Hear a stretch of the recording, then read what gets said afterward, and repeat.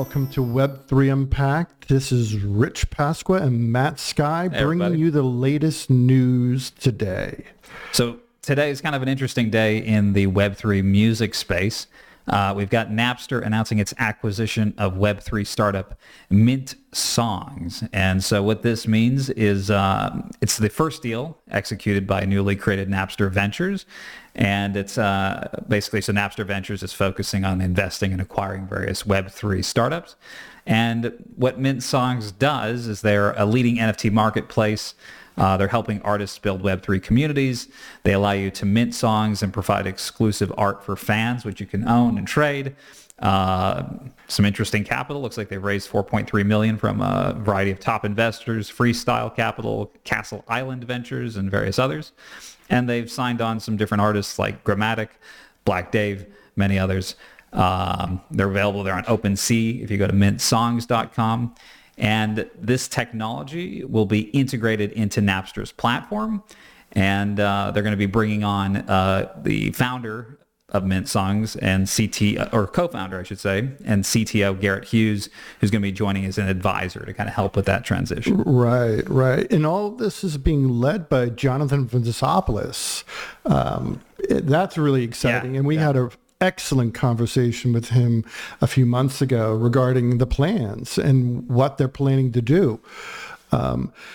And he gave us a little insight into investments, the platforms that they're creating, and it really is an exciting time for them, not just from this acquisition, but really the macro view of what they're planning to do as far as creating platforms for artists to drive their own products, their own songs, and get other artists involved as well. Motion graphics, design, anything else like that. Maybe stage, virtual concerts down the road. We'll see, but it's very exciting. Well, it seems like it's kind of that first major move in terms of bringing this Web3 music mass adoption, because Napster already has such a footprint in the space. And obviously, you and I talked about it a lot. There's this extraordinary brand nostalgia. We also talked about that with John when we had him on the podcast. Just kind of an interesting quote from John Vlasopoulos on this, and I think it's kind of pertinent. He says, we are in an unprecedented era of innovation in the digital music space, and it feels like there have been more music startups formed in the last 2 to 3 years than in the previous 20, which is pretty interesting. And then he goes on to say, it's inspiring to see so many talented teams pushing to create a music ecosystem that is better for artists and fans.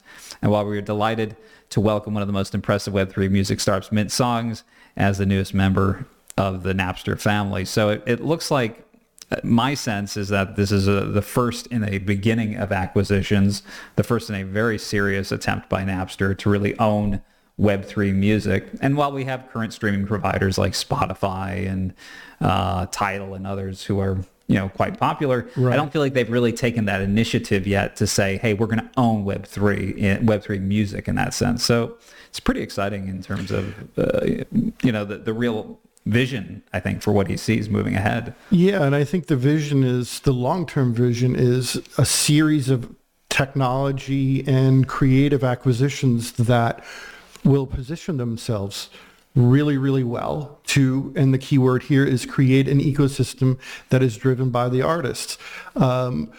Radically different than what Spotify or anyone else is doing. And I think this could be a real interesting game changer.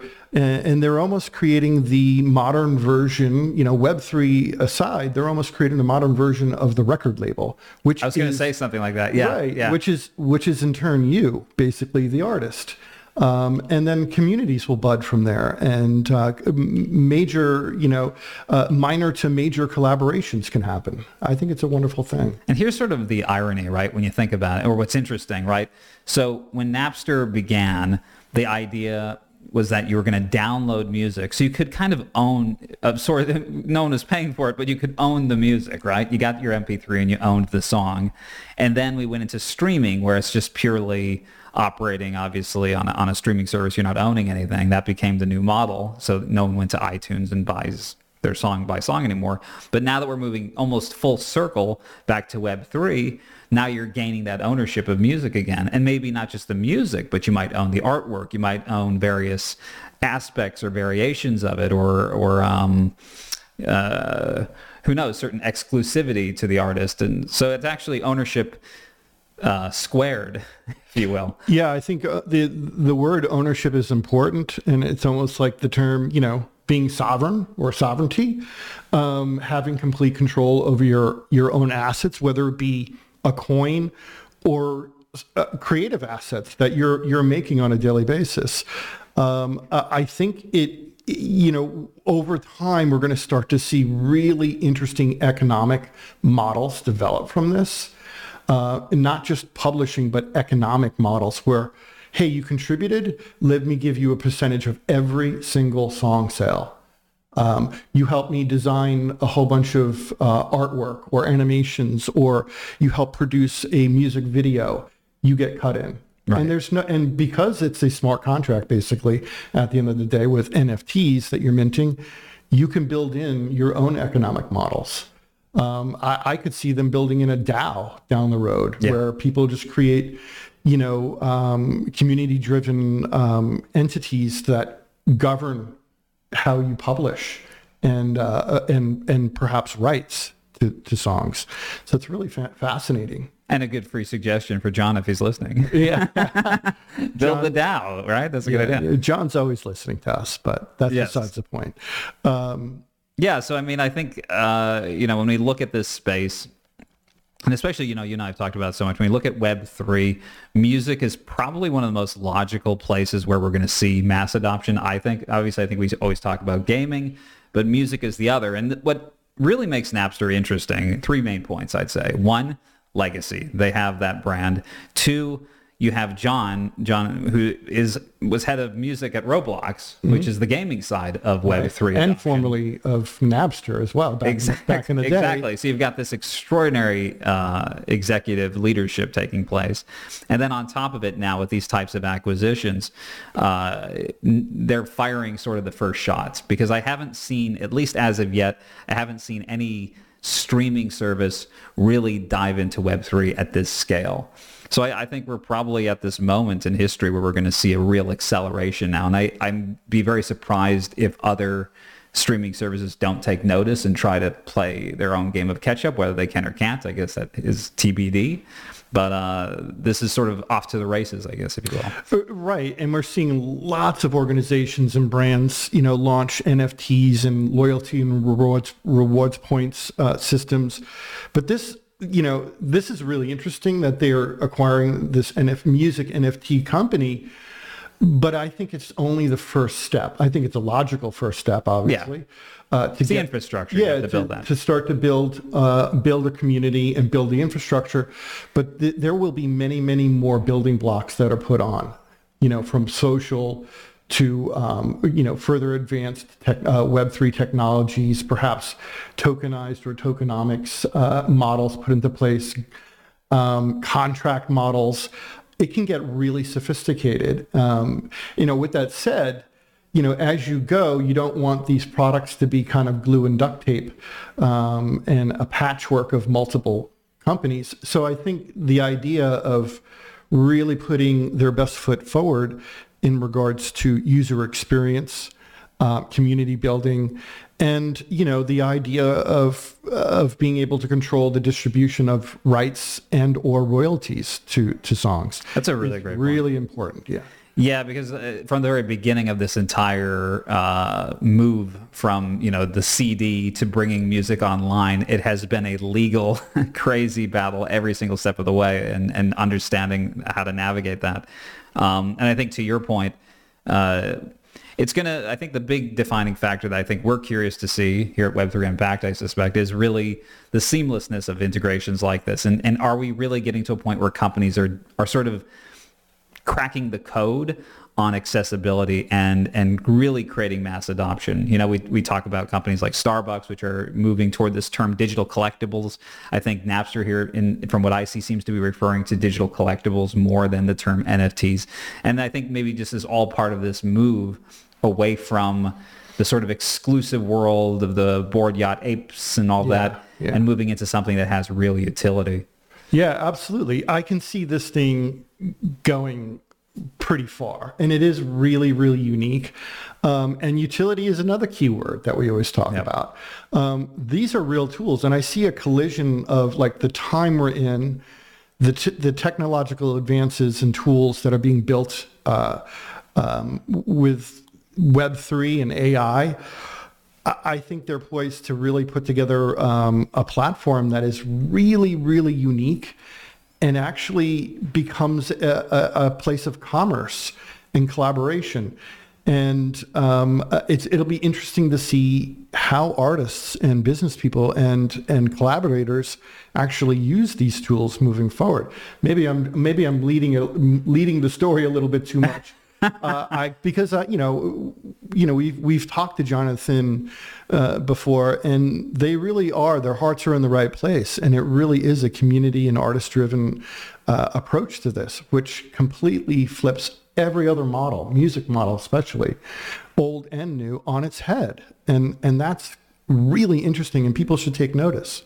It's just going to be so interesting because if you think about it, it's been over 20 years now since the original Napster. And so wouldn't that be fascinating if you come in 2 decades later and again the brand comes at the forefront of disrupting the way we take in and listen to and interact with music. Yeah, I love the good track record. Yeah, I love the Comeback Kid story from a brand perspective and a product perspective.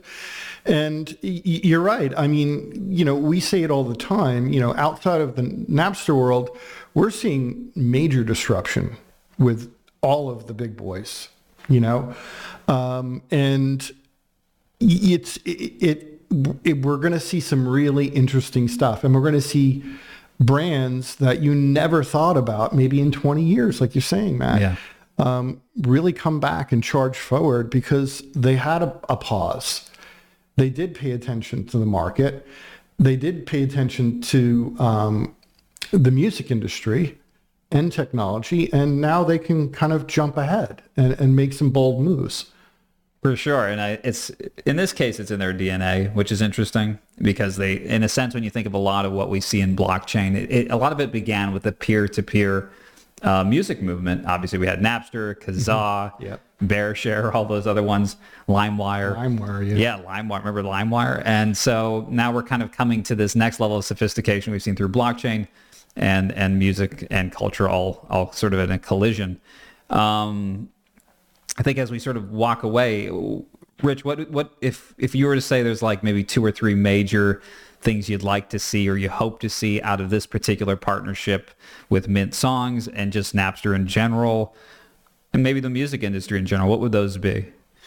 Well, I think for Napster and for anyone who's building a product that's beyond, the open sea or just NFTs, which I truly believe they're doing, like we said, this is the first step. I would like to see them, one, start to really hone in on developing communities, right? And not just collecting people, but connecting people, right? Connecting the artists, sharing complementary skills together, sharing business ideas together, music ideas together, and collaborate. Making those tools, and then subsequently making the tools to on-road and off-road mint, share, airdrop, alert communities, communicate to your teams, perhaps. Make that experience really, really bulletproof and super simple. That's what people want. And, have multiple on-roads for people. Not everyone these days have wallets. A lot of people do in the music industry, but get everyone involved. It's not just, hey, I'm Jay-Z and I want to, record a new album, but I want to do it a different way. It's not all about that. It's about the small fries too. And that's a really great point. Yeah. We don't want to forget those new emerging artists and what this opportunity opens up.